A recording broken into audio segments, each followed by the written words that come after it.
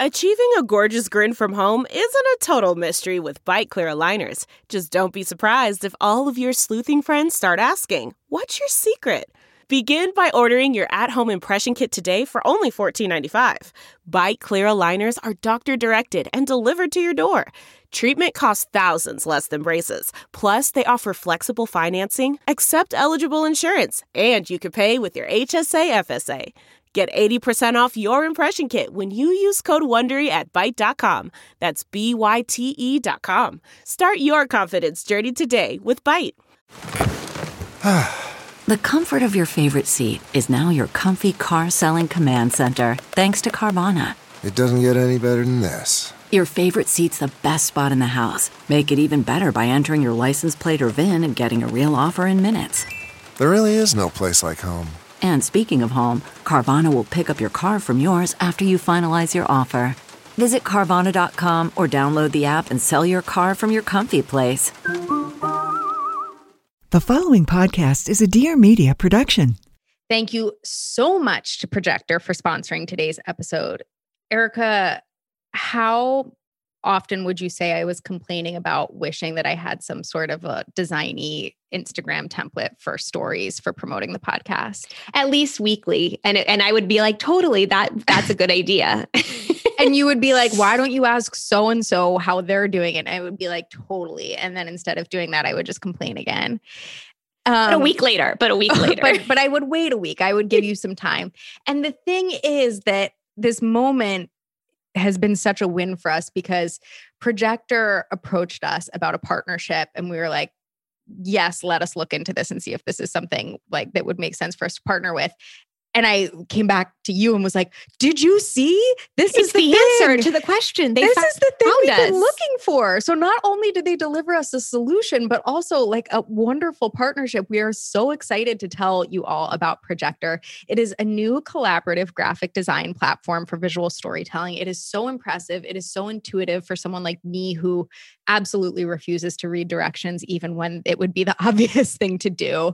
So we have all seen how the expectation these days is that everything has to be beautifully designed. You're like scrolling on Instagram and seeing these super polished graphics. You open your inbox to a perfectly designed newsletter.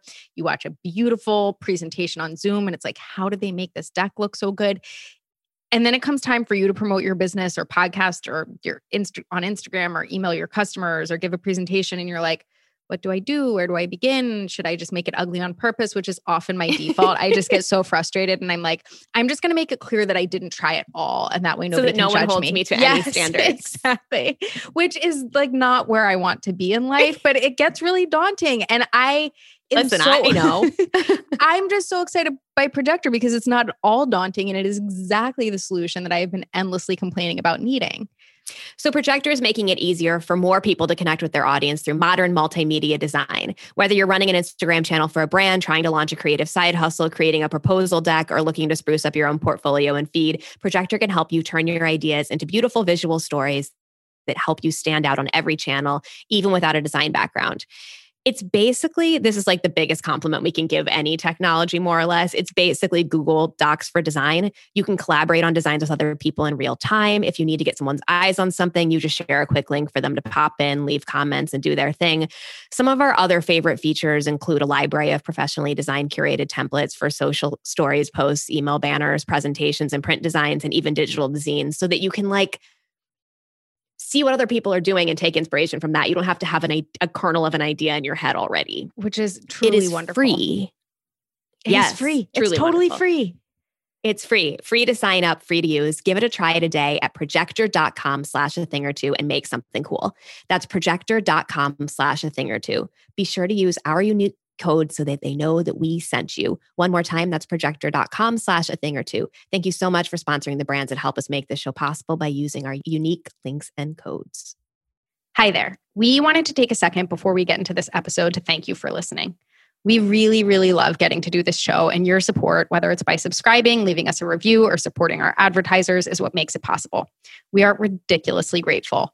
And I'm sorry that I'm going to do a whole people are asking influencer energy thing here, but sometimes people do in fact ask us if there are other ways that they can support us. Friends, the answer is yes.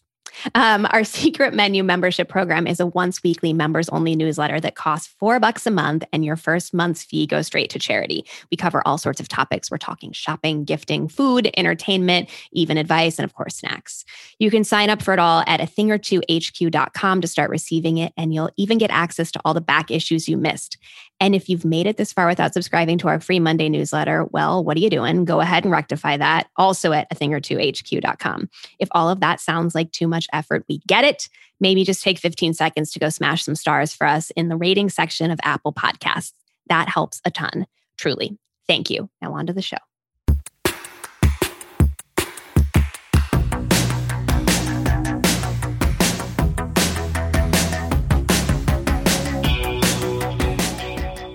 Hello and welcome to A Thing or Two, a deep dive into stuff we think more people should know about. I'm Claire Mazur. And I'm Erica Cerullo. If you want more where this came from and want to support us in general, head to athingertwohq.com and sign up for Secret Menu, which will get you weekly access to members-only content.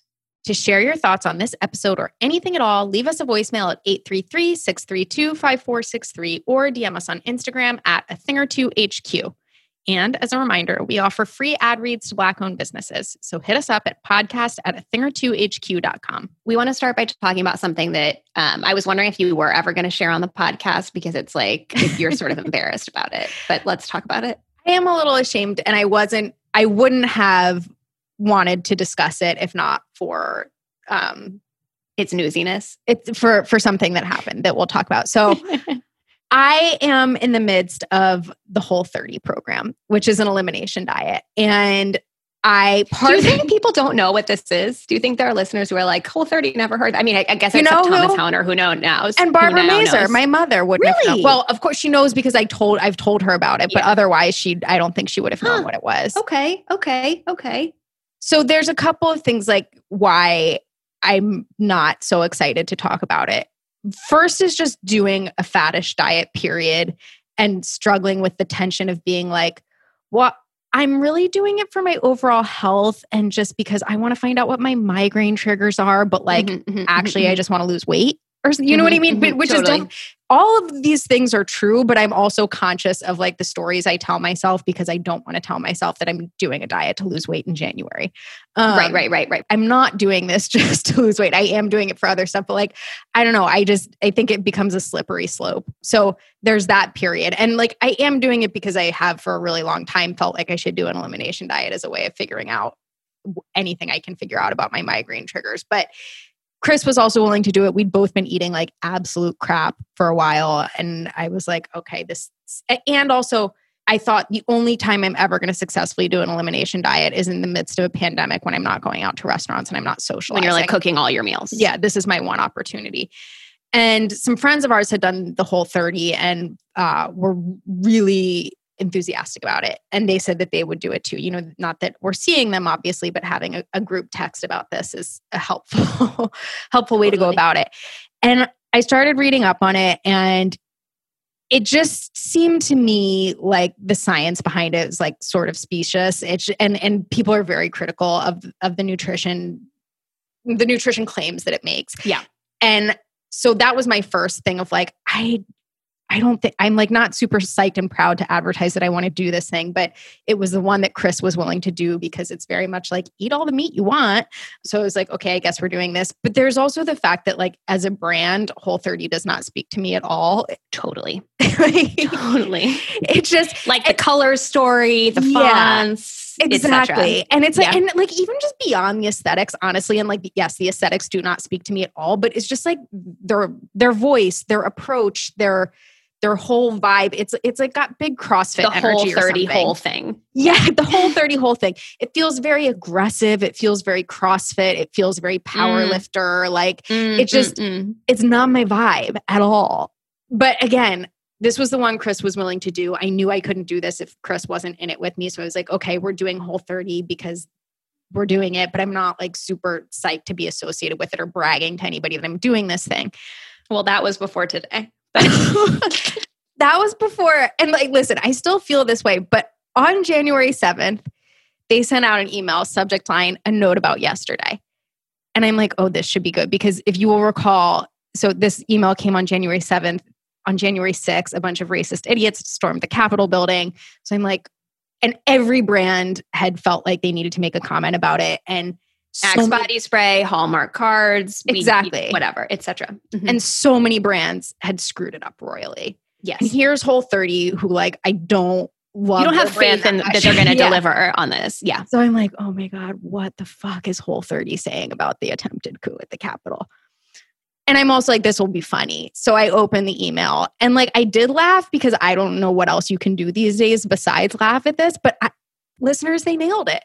It's like Whole30 decided that they needed to talk about the coup and they fucking nailed it. So opening line, yesterday was day 6 of the January Whole30. It was also the day that armed white supremacist insurrectionists attempted to take over the U.S. Capitol building and disrupt the final certification process of a democratic election. Oh, that is so already. I mean, already it's comedy, but also like so they got the language correct. Okay, keep going. I was like, you made clear that this election was valid. You made clear that this was a racially motivated act. Like you said, you said all the right words. You said yes, totally. And I was like, this is so funny and so right at the same time. And then the woman writing, who's the founder of Whole30, goes on to talk about how she'd like received this flood of DMs of people being like, I don't know if I can stick with Whole30 right now. Like this is really testing my limits. And she says, you might be tempted to return to old habits right now in the name of comfort or security. And if you did, I wouldn't fault you for it. It's like all those like New York Times stories being like, so dry January didn't happen for you. How about dry February? Like, Exactly. And that line, like right up front where she's like, I wouldn't fault you for it, was the first thing where I was like, wow, because everything about the Whole30 brand is very extreme and very strict. And it's like, you do not have an excuse to give up. It would fault you for everything. Yes, it's like you do not have an excuse to give up. And if you mess up even the slightest bit, you start over from day one. It's boot camp vibes. And like the oft repeated line of the Whole30 written by the founder is, this is not hard. Like drinking your coffee black is not hard. Other things are hard, but like this is not actually hard. And so for her to be like, get to the back of the line. Let's go. Okay. Exactly. And so for her to be like, no, I understand it might be hard to stick to this diet on this day. I was like, wow.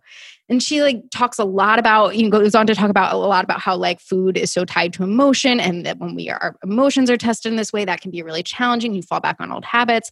She says, perhaps you woke up this morning wondering if you should continue with your Whole30 or pause it to start again another time. I want you to know that the Whole30 HQ team and I are here to support the decision that is best for you, whatever that looks like.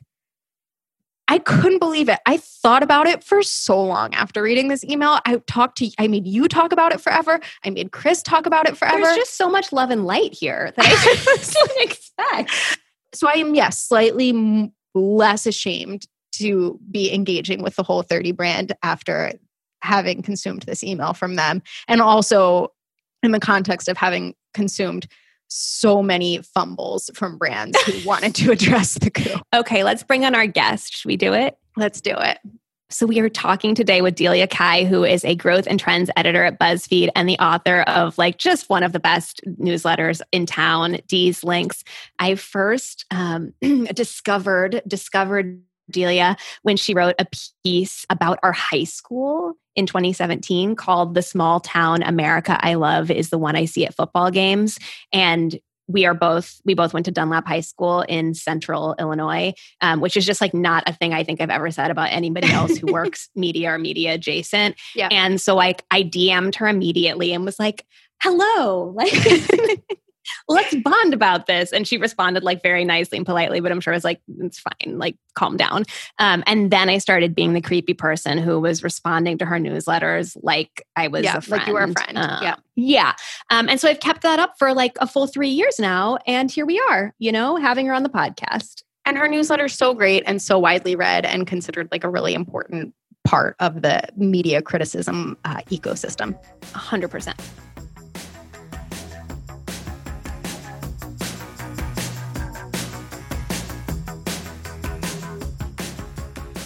Thank you so much to Skillshare for sponsoring today's episode.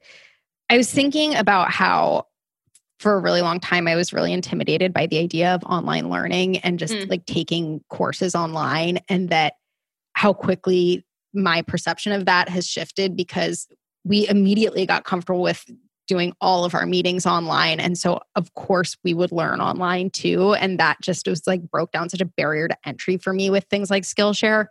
And then once I got really familiar with Skillshare and started to root around and like understand what it was, I was like, oh, these classes are all broken down into such bite-sized segments where like I was just imagining it being actually just like school, right? Where you go and you sit down for an hour and I would have to do that in front of a computer and not be able to engage. But they break all of these courses down into like 3, 5, 10-minute segments so you can do them in that short amount of time, which caters to my screwed up brain, which can no longer focus. But it's also like something you could do over lunch, you know? Yes, like exactly. You could be like, you could be like eating and like actually do this and feel like you're not just like scrolling through whatever you'd be scrolling through otherwise. It's so true. I'm so impressed by the way that they've thought about this and the way that they've made it really accessible and just really lower the barrier to entry. There are so many good classes that address a lot of things that I have told myself I'm going to learn how to do, whether it's like sewing or something that you and I have both been saying for, I don't know, like 8 years that we're going to do, which is learn how to do Evernote, which like, I think we both have We have been saying that. We both have this dream that Evernote will solve most of the problems in our life, which I do think it could solve a lot of them. And they have this course called Productivity with Evernote, One Tool for Everything. It's written by, I mean, listen, that's a sell. Right? One tool for everything. I'm in. Exactly. And it's taught by Lindsay C. Holmes. And I will say that I, for the longest time, thought that I was going to have to read a book to learn how to use Evernote. And I was just not willing to do that. And I was like, when I started looking at this, it was like, oh, because the answer is a video tutorial. And these videos are so quick. They're straight to the point. I feel like I'm not spending all of my time learning how to use something that's going to make me more efficient. And it feels like, okay, I can finally tackle this. This is so exciting. Skillshare is an online learning community that offers membership with meaning. With so much to explore, real projects to create, and the support of fellow creatives, Skillshare empowers you to accomplish real growth. Skillshare is also incredibly affordable, especially when compared to pricey in-person classes and workshops. An annual subscription is less than $10 a month. Explore your creativity at Skillshare.com/a-thing-or-two and get a free trial of premium membership. That's Skillshare.com/a-thing-or-two. As a parent, do you ever wish someone could just whisper some realistic and trustworthy support in your ear and not make you feel awful for not having all the answers? Well, that's what I'm here for. I'm Dr. Eliza Pressman, developmental psychologist, parent educator, clinical professor, and I'm a mom.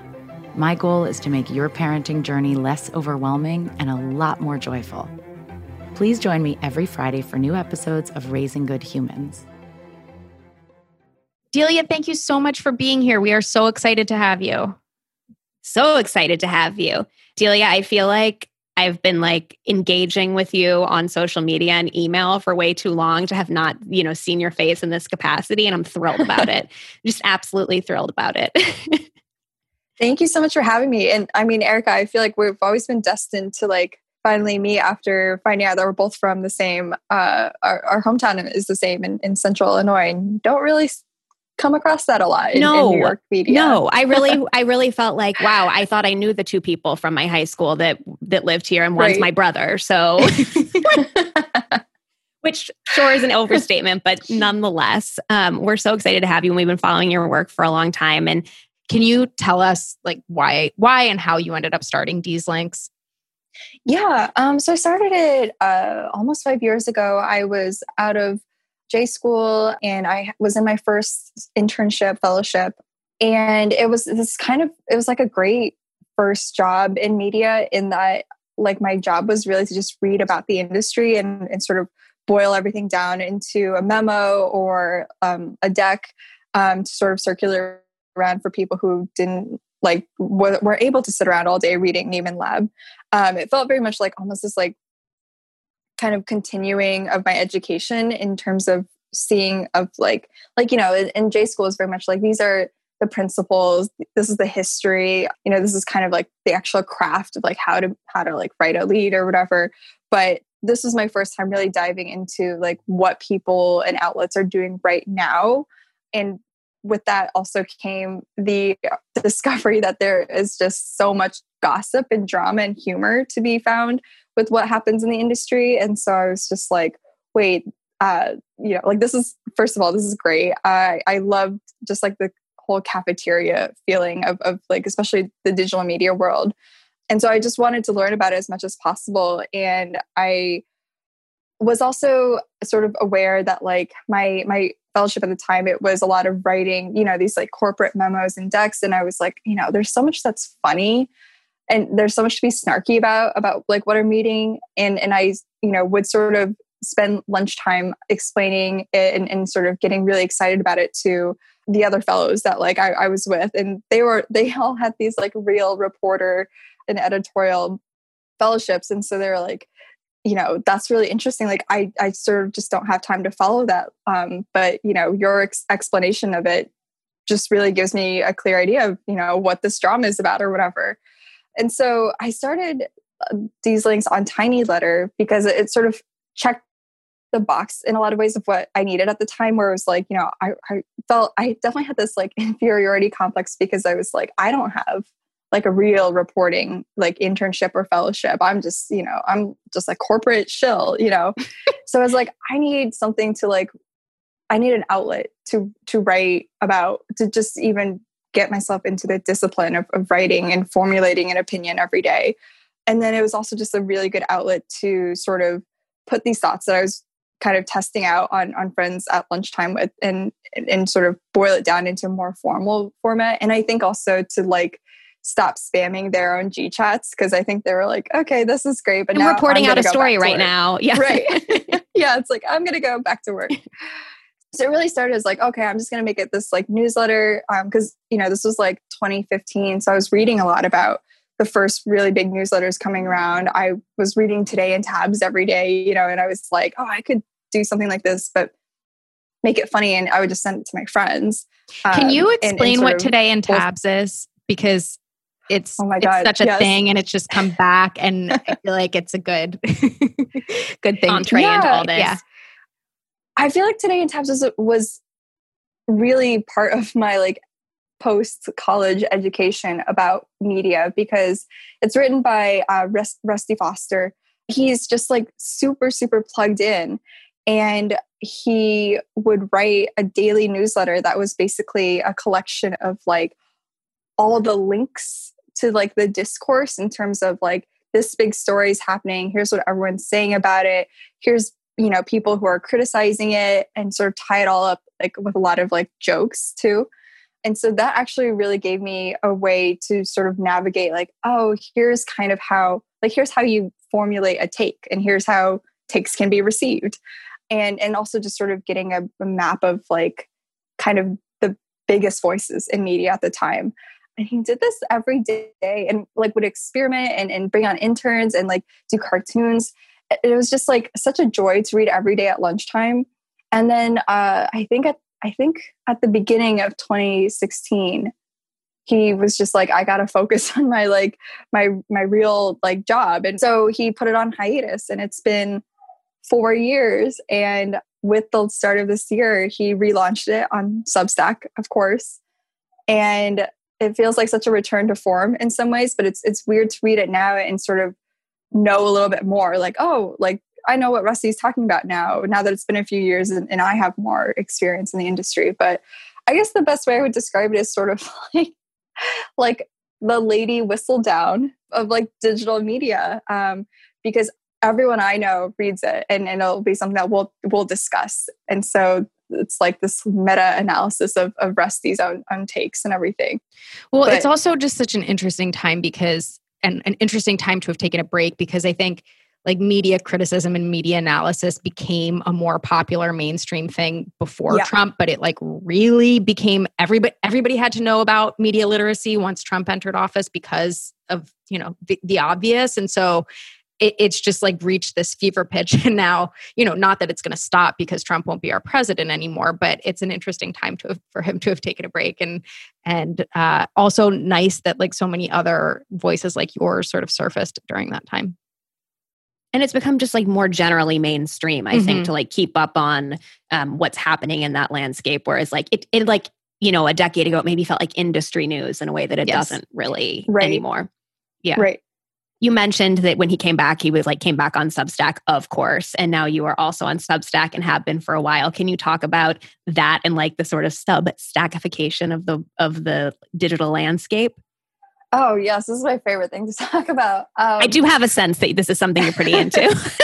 Yeah. They've totally changed the media industry, I think, in a way, and it was like the biggest story of 2020, I think.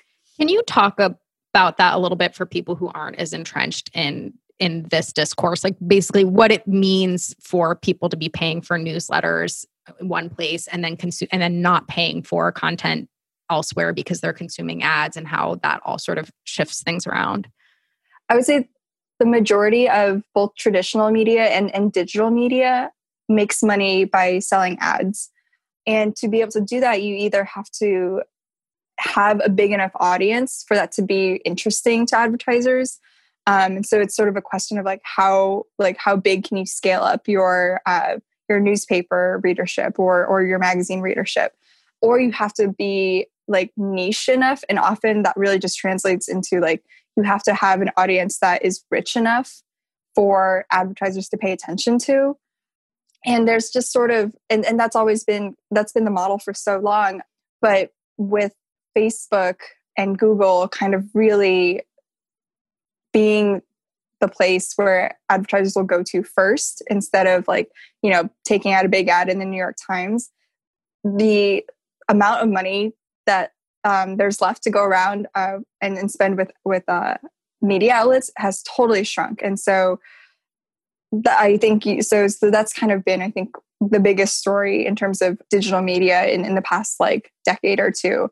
And so you've seen a lot of really great places like the Hairpin or the All were putting out really great content and stories that you wouldn't find anywhere else. But because maybe the audience was just either not big enough or not attractive enough to advertisers, even if they had a really devoted loyal following, these places were just not able to make enough money.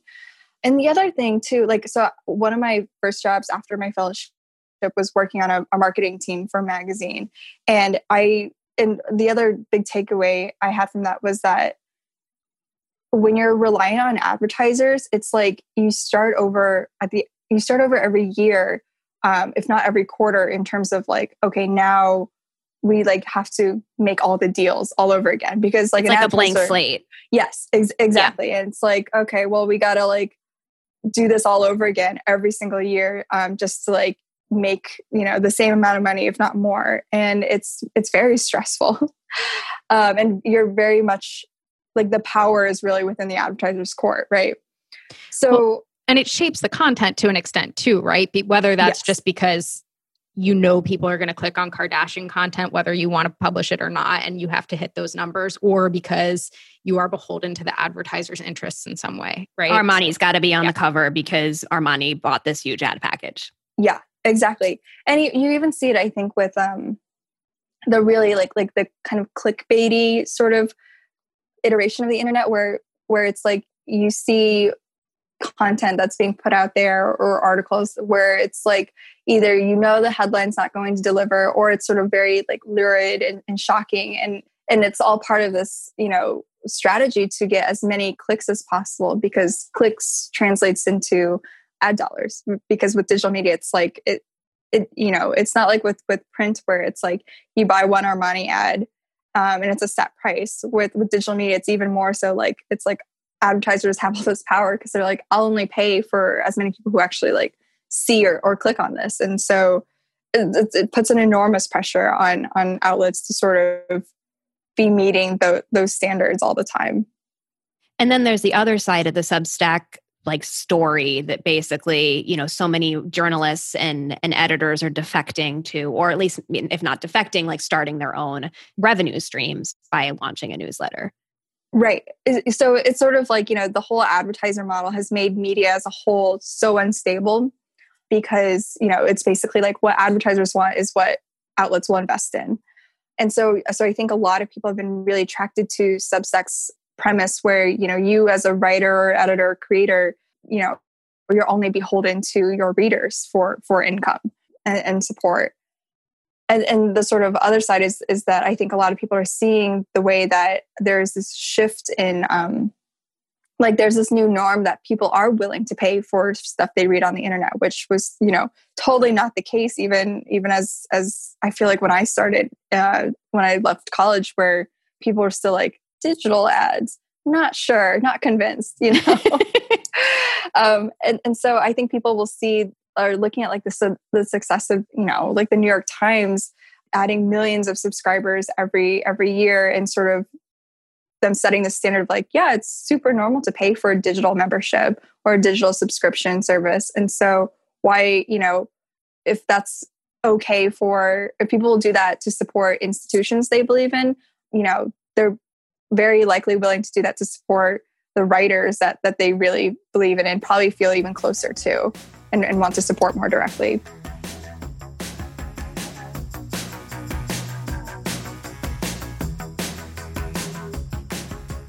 Thank you so much to Kula for sponsoring today's episode. I can't remember when we talked about this on the podcast, but we talked about how the skin barrier is like going to be the new hot topic of conversation, because basically everybody doing their like 6-step skincare routines is stripping so much with this like acid this and this exfoliating that. And we're taking away all of the things that protect our skin and keep it, moist and dewy and all the things we want it to be. I do feel like every night it's just a question of me, like, which harsh stripping agent am I going to apply to my skin tonight? Like, which one did I do last night and which one do I want to do tomorrow? And have I done it 3 days in a row and I should probably take a day off? Oh, Claire, I love it. Kula because they pioneered healthy sun protection, but now they have actually just launched an organic skincare line that is your skin's first line of protection, keeping moisture and nutrients in and modern daily and environmental stressors out. They are supporting your skin's natural barrier to help fight modern day skin aggressors like blue light, toxins, dry air, and even your lifestyle. Kula's new Great Barrier Cream Fortifying Moisturizer harnesses the healing power of the sea with organic ingredients like sea kelp and blue algae to boost hydration and help strengthen your skin's natural barrier. Their new Vital Rush Skin Renewal Serum revitalizes stressed skin with an organic blend of plant power ingredients. Combining the energizing properties of goji berry with vitamin-rich camu camu extract, these concentrated nutrients help renew fatigued skin. And our favorite, it's Kula's award-winning Sunsilk Drops. These fan-favorite sheer drops provide lightweight, broad-spectrum SPF 30 protection and Kula's full-spectrum 360-degree technology to help mitigate the effects of blue light, IR, and pollution. So you can use any of these alone or blend them all with your favorite moisturizer or foundation and get that barrier back in business. If you want to give your skin what it's really craving, check out the new Kula Organic Skincare on Kula.com. They even give you 10% off your first order with the code A-Thing-or-Two. Head to Kula.com, use the code A-Thing-or-Two to get 10% off your first order and check out their organic skincare line. Thank you so much to Best Fiends for sponsoring today's episode. Claire, I can't remember how much we've told you about this, but I've recently started spending a little time playing phone games. You're a gamer.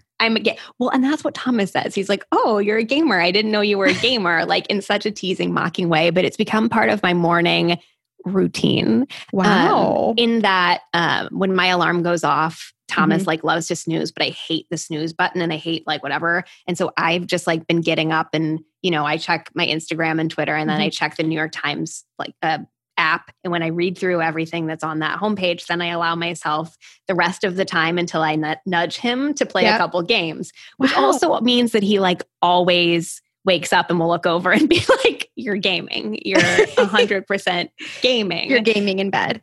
Yeah. And that's, hey, that's what I need right now. I'm sorry. I need like a little bit of like a head clearing thing. I think we were talking about this recently that like I used to give Chris shit for gaming all of the time. And now given how much we look at Twitter and Instagram, I'm like, bring back the gaming. That actually, let's game. Yeah, exactly. Let's game. Best Fiends is an extremely addictive and fun game. It is the Can't Put It Down mobile puzzle game that's free to download.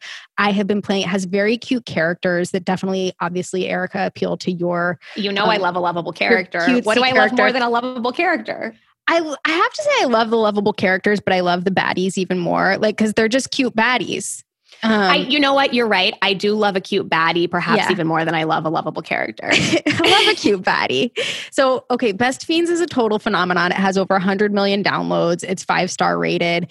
So there's this whole cast of fiends who help you solve each level. And you do become sort of like, you feel affectionate towards them because they show you how to play the game and they're like helping you get to where you need to go next. And they help you defeat the slugs. Those are the slimy, cute baddies. We love a personal assistant. Yeah. We love a PA.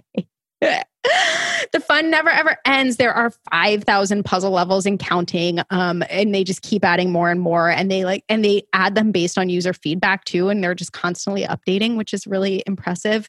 So go ahead, download Best Fiends free today on the Apple App Store or Google Play. That's Friends without the R, Best Fiends.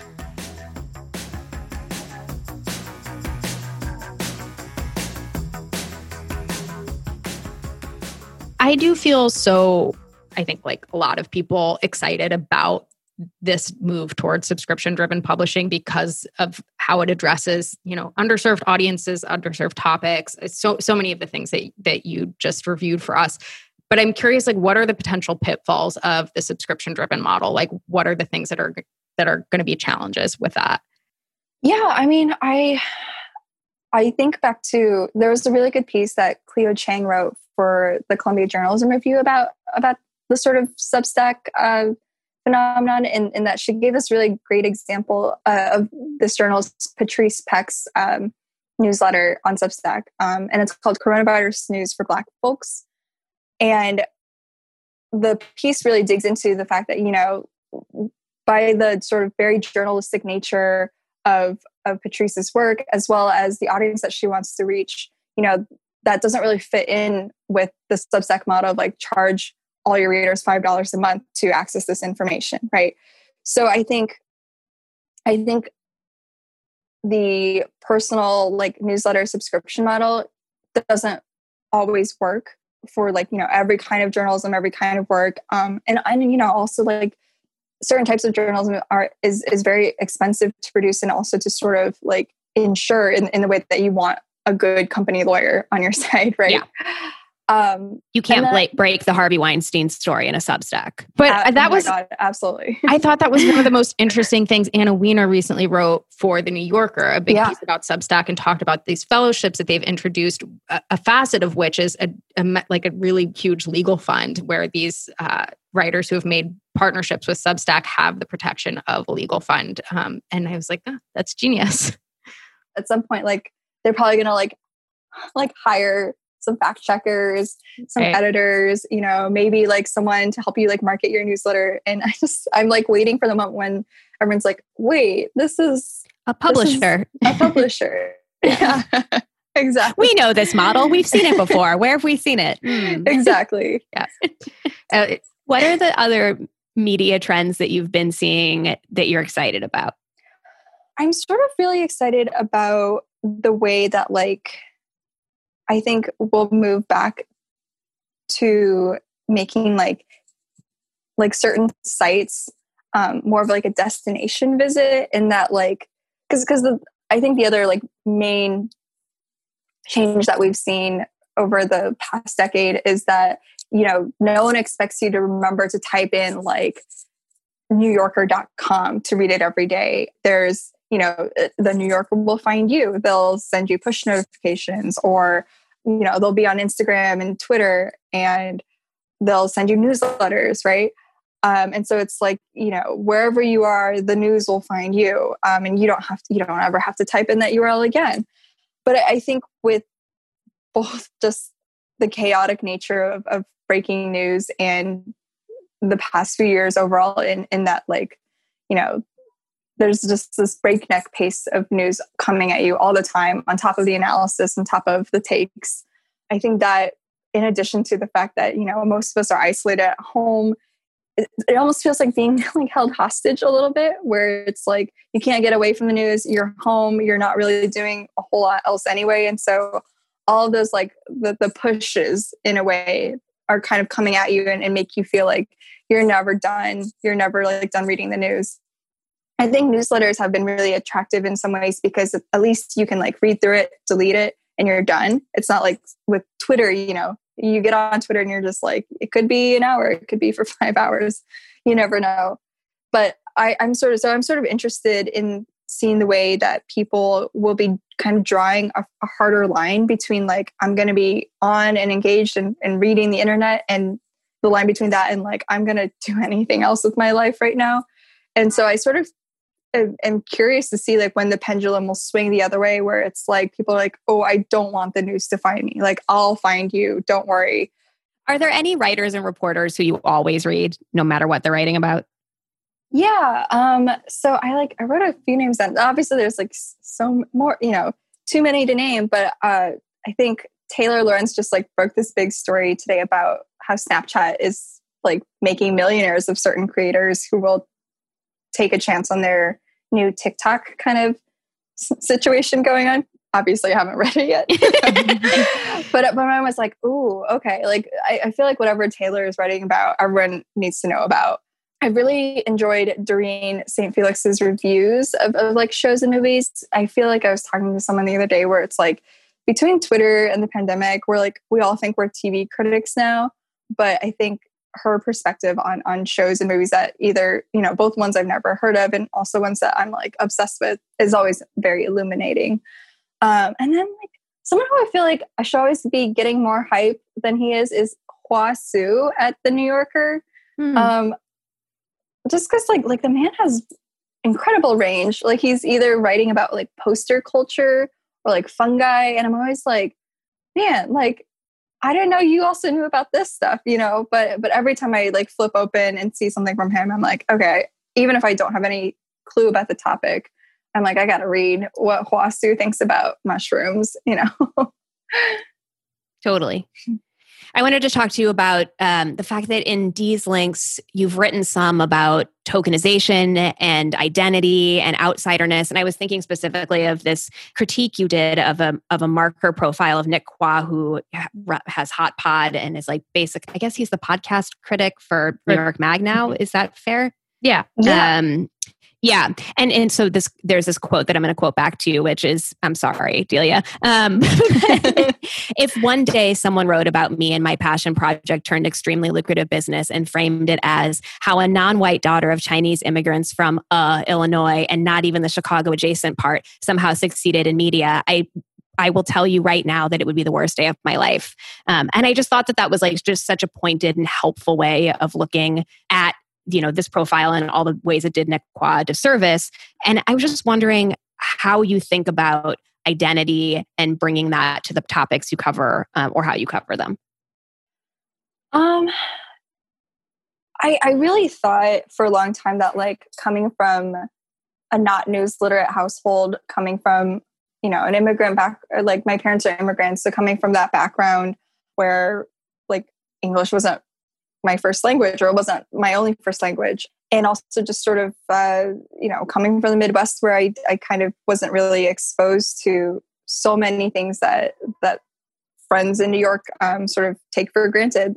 All of that was such a culture shock to me. Like as soon as I moved out to DC and sort of like started in media, because I think for a long time, it was one of those, it was very much like I didn't know this kind of like series of revelations. And for a really long time, I thought it was sort of this impediment because, I didn't know what the, what the version of this certain outlet was, or I didn't really know the history of these writers or whatever. And so I felt like I was really like trying to catch up with all that, the body of knowledge that I think people who grew up getting the Sunday Times delivered to their houses would just sort of know. But I think over time, and especially recently, I've sort of realized that like, as a result, I sort of have like a little spidey sense around some things that don't sit right. Whether it's sort of, all those like Trump voter, like let's meet real America pieces, or whether it's, a kind of poorly executed piece on what bubble tea is. I think sort of being able to recognize that like, oh, I feel kind of sensitive about this. And, moving from the thought process of like, is it just me being sensitive to like, talking to other people who also feel this way to kind of figuring out like, oh, actually this is a blind spot that maybe the outlet or the writers behind this like didn't really see. And it's like, oh, but like I see that. So I'm starting, I think, to see my position as someone who has felt very much like an outsider in all these like various definitions to sort of be like, oh, but now I can like, that means like I can kind of catch some of these things that other people also might not see because they're like too close to, or they're in it, or, you know, they've never had their culture's cuisine talked about in this way or whatever. Yeah, totally. How do you learn to trust your takes when it comes to, and you know, you do offer a lot of criticism, and you know, part of the reason you're so successful at this is because your takes are usually right. How do you learn to trust that you're at the very least going to be able to defend those takes if somebody comes back at you about them? Yeah, so I would say like I think part of starting Dieslings was to figure out like how to have a take and how to like make it good. And so much, if not all of that, was really just writing something and hearing from friends on what they thought, either after the fact or even just sort of like texting around and being like, this piece is kind of weird, right? So it was very much like a feedback loop, I think, kind of honed by being able to talk things over with friends who are also really interested in media. I guess I feel like that was like a huge plus of going to J school, is that like now I have, you know, all these friends in the industry who I can sort of innately trust to be like, is this like a weird take, or, you know, am I right about this? So it's funny because it sort of almost reminds me of like being in J school at the University of Missouri, and we were all told that we should have our own blogs. And I think the way that our professors thought about this was that like, oh, you know, everyone should have a blog to showcase their work. But with us all being, you know, like 20-year-olds with our own drama, it just became a way for all of us to like publicly air like our own drama, or like write about people we didn't like, or criticize like our like frenemies' work or whatever. It was kind of like a very micro lesson in like, I think like the digital media sort of cafeteria in a way, because it was like, okay, if you're going to say that like so-and-so's essay, like if you're going to shade so-and-so on your blog, you have to see them tomorrow. And like, you have to like, you know, imagine what that's going to be like. So what you say has to be defensible in that way, you know?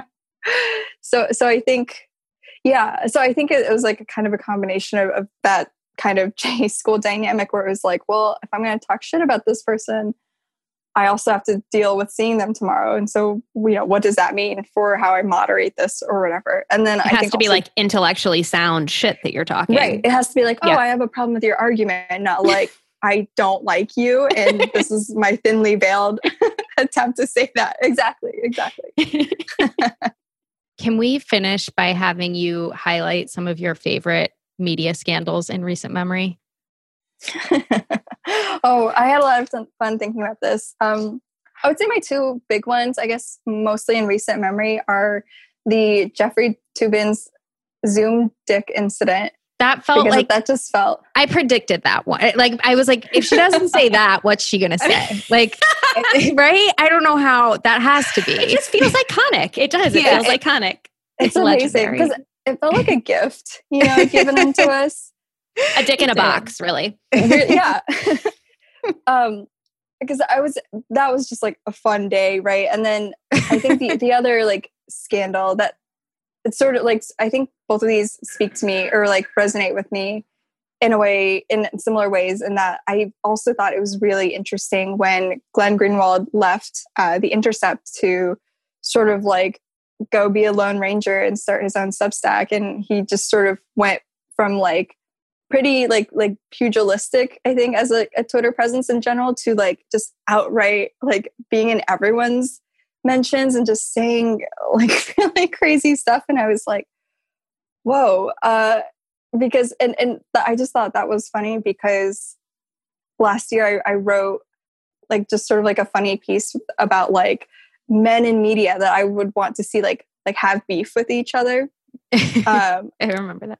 It was a great installment. It was wonderful. Right. It was a good fantasy. So much fun. Yeah. It was so much fun because I think at the end of the day, it's like, it's so interesting to watch the men mess up or like fight with each other, because at the end of the day, you know, they're going to be fine. They're going to have these great jobs and these big contracts, and their careers will march on. And so it sort of feels like low stakes in the way where I think sometimes with scandals, especially, you know, around women, around people of color, there's always a little bit of sadness with this, because you're like, somebody's career is really going to suffer from this. Yep. But yeah, so I guess like that's why the Zoom dick thing was so funny, and sort of like Glenn being in everyone's mentions was also really funny, because it was like, you know, these white men will be okay. Right. So we're just going to enjoy the scene that's like happening. That's right. Delia, this has been so lovely and wonderful, and we're just thrilled to have you on and to like get to see your face in this capacity. It's just wonderful. Just great. Thank you for having me. This was very fun. I'm like sweating, so I'm like having a good time. Good. I sweat when I podcast too. All right. Anybody who isn't getting these links already, sign up. Duh. And that's the show. This has been a production of Dear Media. You can follow us on Instagram at @AThingOrTwoHQ. You can listen to us wherever podcasts are found, like Stitcher, iTunes, and Spotify. If you have ideas for the show or want to advertise, email podcast@AThingOrTwoHQ.com. Find show notes and much more on AThingOrTwoHQ.com.